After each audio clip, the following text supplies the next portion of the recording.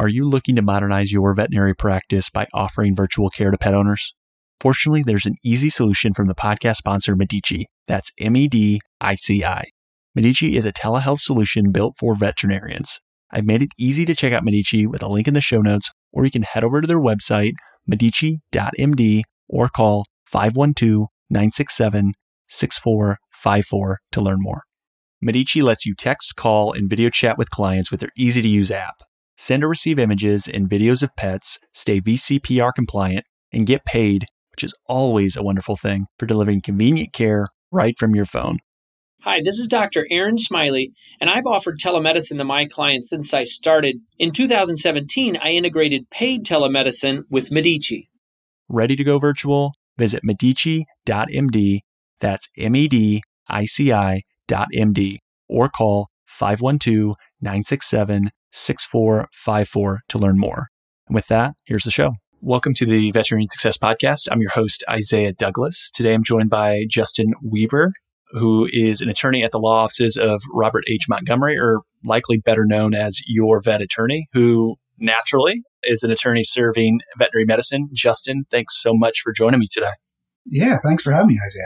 We connected and chatted 2 different times, and you're a new member of Vet Partners, and I think that is fantastic. And I've talked a lot about Vet Partners throughout the podcast, but you shared a term called making the donuts. And that's a great place to start because it caught me off guard when you first said it. I'm like, what the heck does that mean?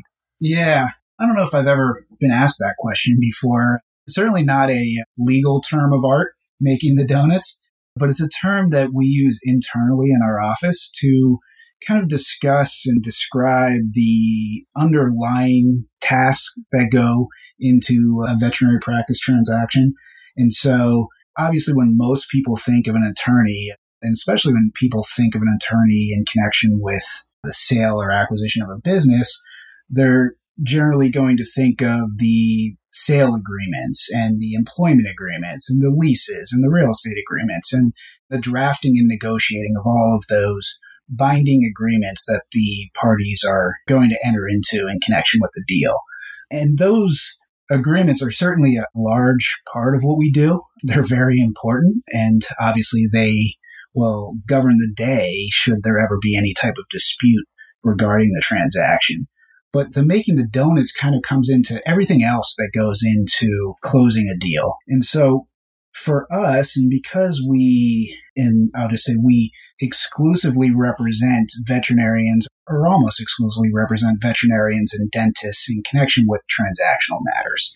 And in that experience, we have been able to gain an understanding and an expertise in how to guide these deals from start to finish. And so that involves things like educating and guiding our clients through the process. For most of our veterinary clients, the deal that we are assisting them with is either their first time that they've ever been involved with a business transaction, or for some, they may have been involved whenever they bought their practice and are now selling, and so it may be their second one, but they don't necessarily understand the process. And so the making the donuts to us is talking about the additional expertise that we're able to bring to the clients and make sure they can get the deal done as efficiently and effectively as possible. Yeah, and you touched on, obviously, you see so many different transactions, and the team does a lot each year where it's just second nature to go through the process and understand it. But for the vast majority of someone, having you help them with what you offer from a service perspective, they've only done it, once or twice. So from a high level, can you explain what the flow of a deal is or how it kind of goes through from the beginning to the end? And again, no one wants to know all the nitty-gritty details, which is why they hire you, but help, like, are there certain stages where certain things happen, and what does that all look like? Yeah, absolutely. And as you said, we always caution our clients, there truly is no need for a veterinarian who is buying or selling a practice to understand every single thing that's going to happen in a deal. And in fact, I think it would be counterproductive for a veterinarian to try to understand all those ins and outs. Obviously, that's why they hire an attorney. That's why they hire a CPA. And they should have professionals that are able to guide them through the process. With that said, I think it is helpful to understand from a high level the certain stages that are going to go into a practice transition. And so the first stage that we generally see is what we refer to as the offer or the letter of intent. And so this is the stage which, frankly, a lot of times clients will complete this stage on their own without our assistance, which is not always the best thing, but it is the stage where the clients are really making sure, the parties are really making sure that they have a basic understanding on the terms of the deal. And so they're making sure that they have an agreement on the purchase price. They're making sure that they have an agreement on the timeline for closing the deal, and making sure that all of those material terms are mutually agreed upon before they move on to the binding agreements. The most important takeaway from this stage is that generally this letter of intent or this offer should be a non-binding document. And so it should be a document that evidences the intent of the parties, but it shouldn't be something that is legally enforceable should either side change their mind.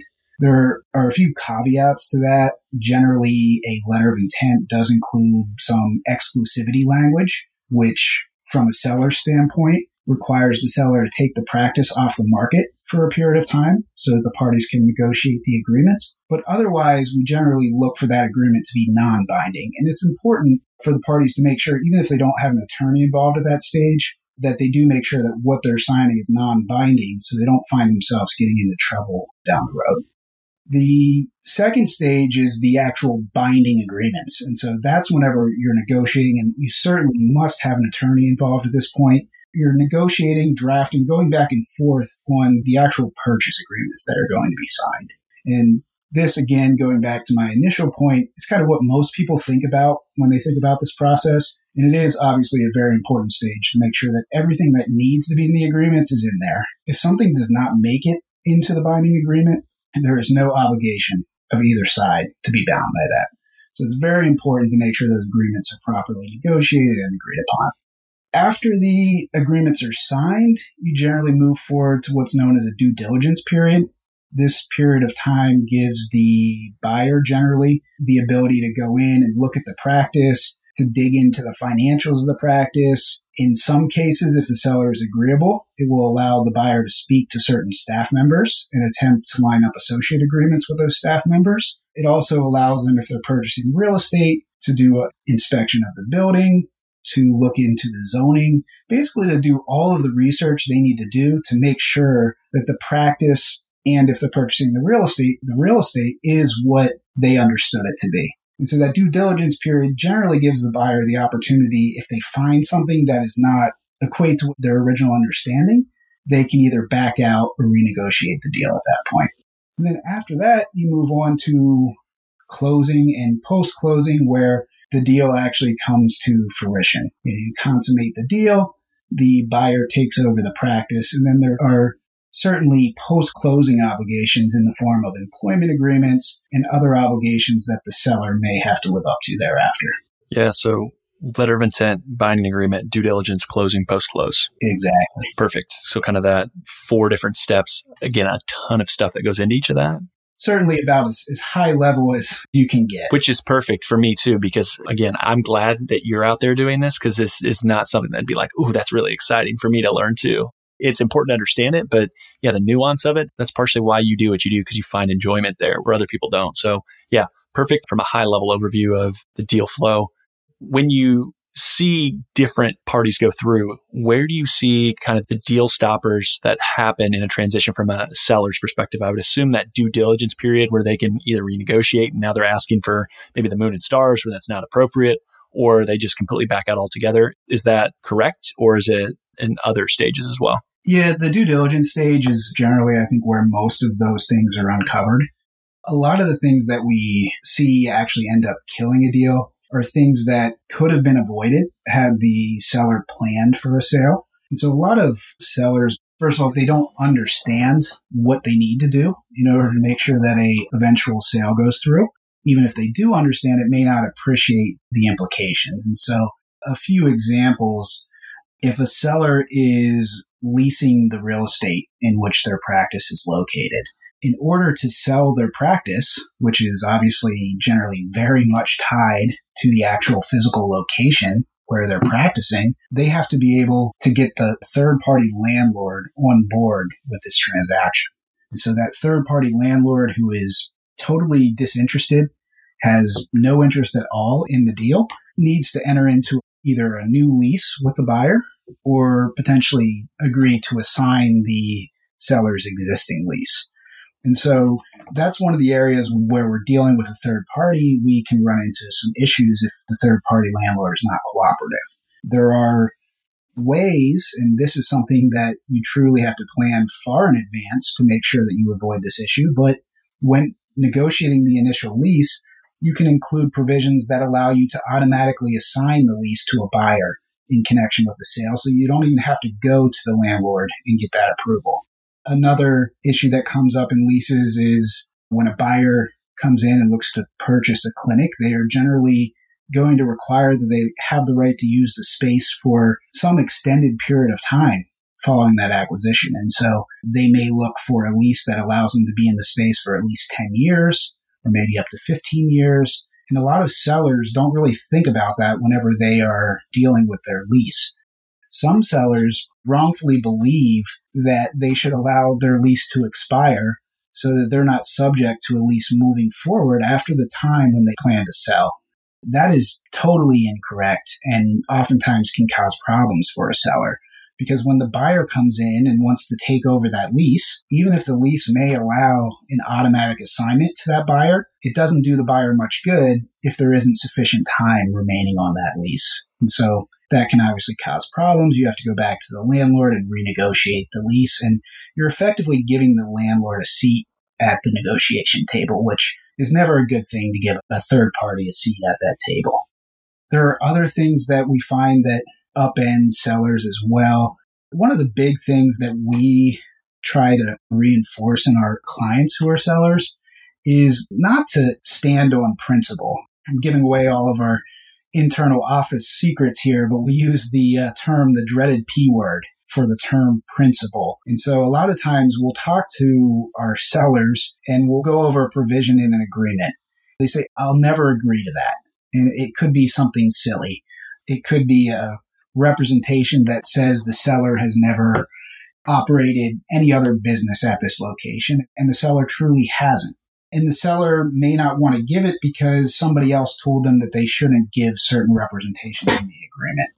Or the seller may not want to agree to a non-compete that they believe is overly broad, despite the fact that the seller is planning to relocate across the country and retire immediately after the sale. And so going back to our theme of making the donuts, we have to talk to our clients about only focusing on the things that are actually going to matter for them in the agreements and not upending a deal on something that truly is never going to have any impact on them. And so we have a lot of discussions about making sure that there is a true basis and a true reason for why we're asking for things when we're representing our clients, and making sure that we're not just asking for things because we want to win the negotiation or make sure that we come up with an agreement that's favorable for our client, but frankly just doesn't matter for our client. And so we spend a lot of time telling our clients to be reasonable and certainly making sure that we cover all of the potential risks and potential, kind of gotchas in an agreement, but at the same time, making sure that they're focusing on what really matters.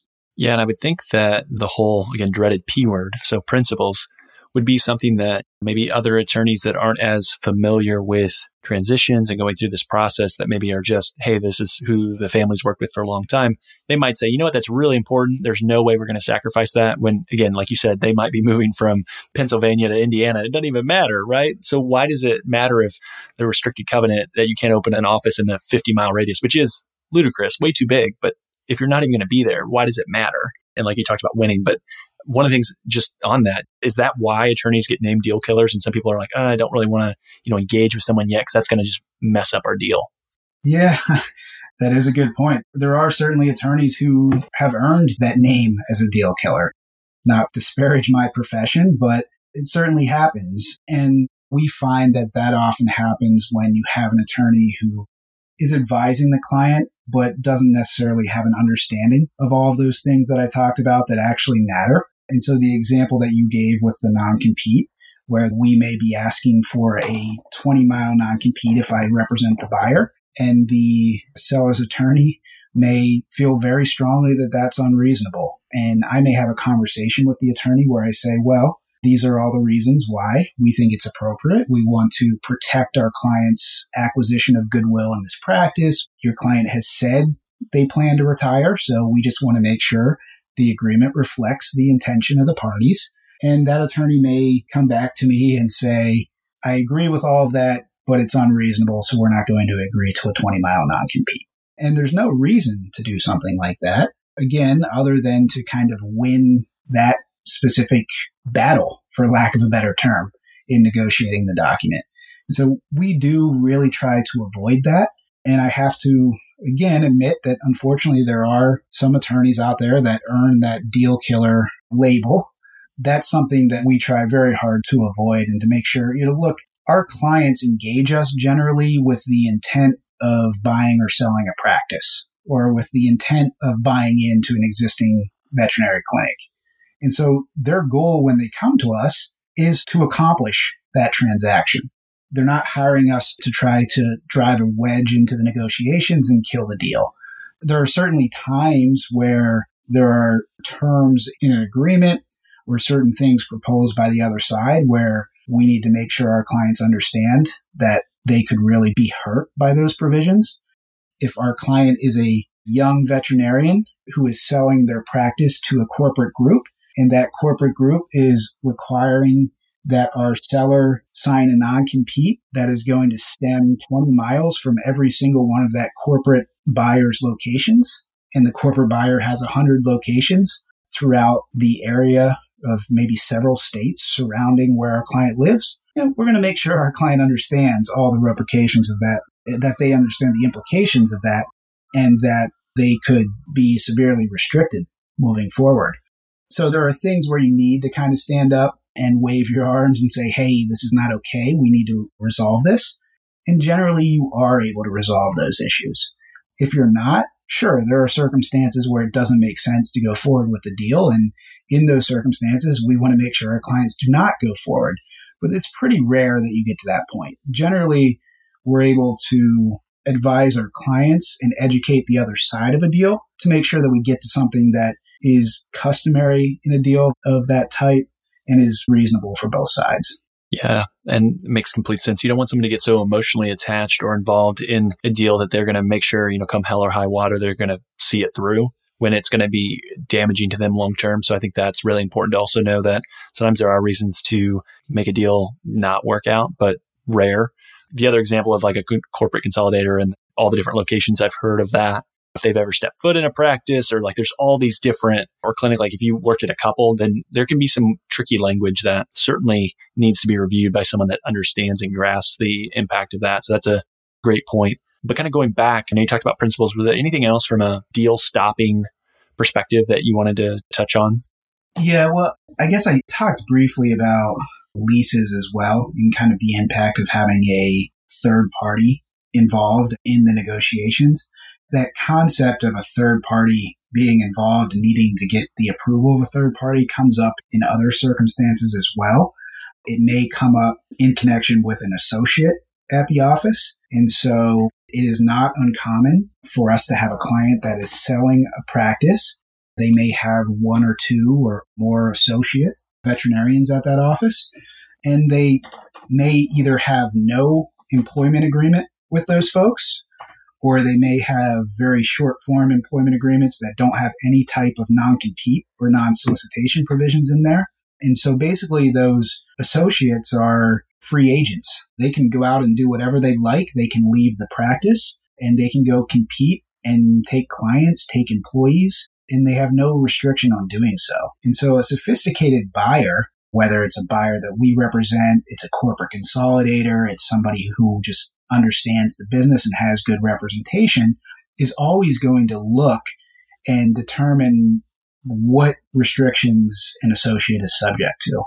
And they're going to weigh the risk. If that associate does not have any type of restriction, they're going to weigh the risk of that associate being able to go out and compete with them following the closing. And we have seen deals fall apart for sellers simply because the buyer could not get comfortable with the fact that the associate, who may very well be the biggest producer in that office, has no restriction. And so it's important for practice owners whether they've just acquired a practice or they're getting close to the stage of being ready to sell, to make sure that they lock that situation up, that they enter into agreements with those folks so that they're not hurt down the road whenever they go to sell. They may be looking at a huge swing in the amount of money that they can eventually get out of their practice if they do not have those types of restrictions for their associates. A specific example is that if a corporate consolidator comes in and is willing to purchase the clinic, that may be an offer that, and likely would be an offer, that the seller is not able to get from another professional should the seller sell directly to another veterinarian. The associates in that office are going to recognize that the seller is looking to sell to this corporate group. The corporate group is going to want to talk to those associates and get them to enter into agreements. And the associates may recognize that they have the opportunity to kind of hold up this deal, because those associates in many cases would like, and in some cases have been promised, the opportunity to buy the practice. And so they're not just going to go along and sign contracts with the corporate consolidators, and it can really upend the deal. And so that's one of the biggest issues that we see come up on a fairly regular basis, is that these practices just don't have any types of restrictions with these associates. Interesting. Just took me back to the beginning of the year at the Vet Partners annual meeting, which I know you had joined like right around that time, so you weren't there. But there was a breakout discussion actually it was on the main stage with a number of different people with varying degrees of thoughts on that exact topic as far as restricted covenants and employment. Like everyone should have an employment agreement, but how much strings should you attach to key staff or training? And if you're going to invest in someone, and there was certainly a side of the stage that was more towards if you have a great work environment and you make it right for them and you show them that they can't go anywhere else and have the same experience, that's how you should do it. You shouldn't force them to sign something that could change and then force them to stay and not go pursue whatever it is. Versus the other side saying you need to protect the asset that you have, protect the business, protect all these other pieces. Yeah, it was a little heated from a discussion. I'll just say it from that way. And even the audience giving opinions based on both sides of people talking about it. And I think that is a tricky spot. But at the end of the day, it is your business if you're the owner, and you need to make sure that you protect yourself and you can still make it a great place to work, even with all those agreements in place. That's more of where my mindset goes, is you want to make sure that at the end of the day, you're there to serve and take care of the patients and clients that come in. And if you can't do that effectively, then you have an issue right there. The other thing that popped up when you were talking is the idea of corporate consolidators, and people will talk about that as having higher multiples to be able to pay. And, here's a big check. Yay, you can monetize that practice and you can retire. And it's a wonderful experience for people that are able to go through it. But do you see more of the deals that you've worked on with your sellers being they get a big check and they walk away, or maybe they have some sort of time where they have to work for that consolidator? Or do you see associates buying in and it being a very structured deal where it's over a course of many years where they're slowly buying out? What do you see more of, just out of curiosity? Yeah, there's certainly a mix. So we see both. We see a lot of sellers who are approached by corporate consolidators, and even for some of those, and I know this is another topic that can result in some conflict between veterinarians as to whether the existence of corporate groups in the industry is good or bad. I don't take either position other than to say that it's certainly here, and I think it's been a growing trend for some time, that there are a lot of corporate groups out there that are buying up practices. The upside, of course, for a seller of going with a corporate buyer, and this is what they are going to always present to those sellers whenever they approach them, is that there's a financial upside. And so they are going to tell them that they're going to have the opportunity to, first of all, get a higher multiple on the money that they're getting at closing. And then oftentimes they're going to tie in an ownership component for a period of time where the seller is going to remain a partial owner of either their specific practice and own stock in the top corporate group, the parent corporate group that owns all of the practices. And so there are some vets that will say, I'll never sell to a corporate group and I would prefer to sell to an associate, even though I may make less money at the closing. And there are others that will certainly entertain and will be enticed by the fact that they can have a higher earning potential, or at least will be told that they're going to have a higher earning potential by going with a corporate group. I think the important thing to recognize in connection with this discussion is that it is never as clear cut as what I just said. I can go with a corporate group and I'll automatically make more money, or I can sell to an associate and I'll make less money, but I'll give it to somebody who I know will take care of the practice. There are a litany of other factors that are going to come into play in considering one versus the other. Absolutely. And yeah, it's probably a discussion that'd be too long for this specific podcast recording, but I think it would be one that likely will find a way to make an episode at some point, just talking about how can you structure different deals as far as whether you do get one larger check with a little bit of a holdback from a corporate consolidator where they can write a bigger check today. And if you maybe haven't planned your exit strategy, that likely makes a ton of sense for an owner. But if you think about it with a longer term horizon, how can you structure that where it could be something that is beneficial where net you could still keep the most amount of money by selling it in maybe stages or in chunks? And what could that look like over time? So again, not where we're going to go with this because I want to stay focused on really the structure of going through the process. But what do you see as other big differences from a private buyer and a corporate buyer? Do they look at things differently? The deals flow quicker with a corporate buyer? What do you see? Yeah, they're definitely approached entirely differently by the buyers. And so generally, if you're selling to an associate or you're selling to another practicing veterinarian, this is not always the case, but that person is generally looking to acquire the practice and come in and take over the bulk of the treatment and the veterinary services that are being provided. And so to the buyer, they're generally going to look for some type of transition period where the seller is involved.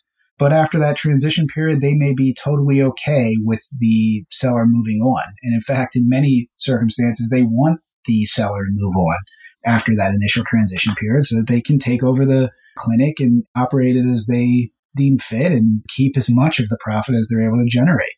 From a corporate buyer's perspective, they have an entirely different outlook on what they want to do with the seller. Generally, they're coming in and buying the clinic and taking it over with the intent that the seller, or if they're able to contract with associates, that those folks are going to continue to operate and provide all of the veterinary services in connection with the practice. And again, this is all talking in generalities, but they don't have a stable of veterinarians that once they buy a practice, they're going to come in and replace all the existing vets and bring in their own vets. A corporate consolidator is looking to take over the cash flow associated with the practice, but they're going to look, and almost always they're going to require that the seller agree to stay on for a longer period of time. And generally, we're talking somewhere in the range of 2 to 3 years. In some cases, it's up to 5 years, where the seller is going to stick around and be invested in the practice, whether that's through an ownership stake that they're going to be required to maintain for a few years following the closing. Sometimes it's accomplished through an earnout where a portion of the purchase price is tied to the practice's ability to generate revenues post-closing.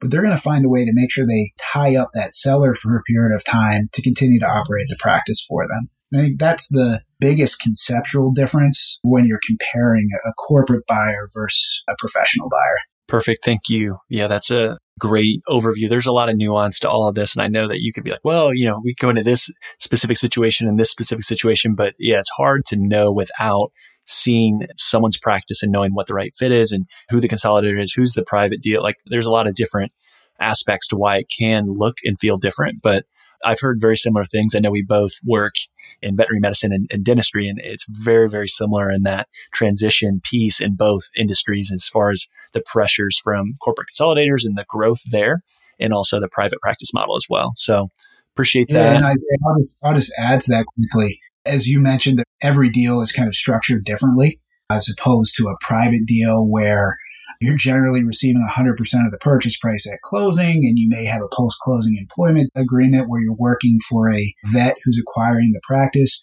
Corporate deals have a number of structures, and in fact, you're not really going to find one that is exactly like another. The main takeaway, though, is that these corporate deals are going to be much more complex than an ordinary practice transition between one practitioner to another.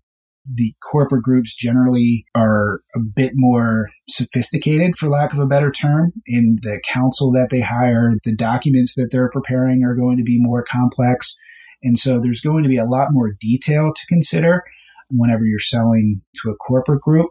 And frankly, the deal is going to be a bit more complicated. And so while there is definitely the ability to have a higher upside in those deals, I always like to make sure when sellers come to us that they understand that this is going to be a bit more complicated, a bit more difficult to get this deal done than it may be to do an ordinary transaction where you're simply selling all of your assets in exchange for a purchase price that's paid immediately at closing. Yeah, thanks for adding that as well. And it makes sense that if you have a corporate entity that has a lot more from a funding perspective, they're going to likely have a little bit more legality tied up in some of those contracts where they've dealt with enough deals and saw something maybe go sideways a little bit that was weird in one situation that they want to make sure they protect themselves moving forward. And when you've done enough and start growing, you kind of add those and they get certainly tacked on, I'm sure. Right, exactly. So we introduced and obviously talked a little bit about you at the beginning. Don't know a lot about you personally, Justin, and this is a podcast around success. And I wanted to chat a little bit around how you define success personally and professionally. It's something that I ask each and every guest that comes on the show, and I always love kind of hearing those responses. So what does success mean to you? So success, I think, from a professional level kind of boils down for me to the ability to bring value to my clients. And so what exactly that value is going to differ for each client. It goes back to being able to kind of lead them through whatever process they're going through to assist them in understanding the ins and outs, both from a legal standpoint and a business standpoint as well when they're dealing with their practices. But if I'm able to bring value to that client and the advice I'm giving them is allowing them to make the right decision for them, then I see that as a success. And whenever I'm able to successfully provide that value, all of the other typical measures of success kind of come along with that.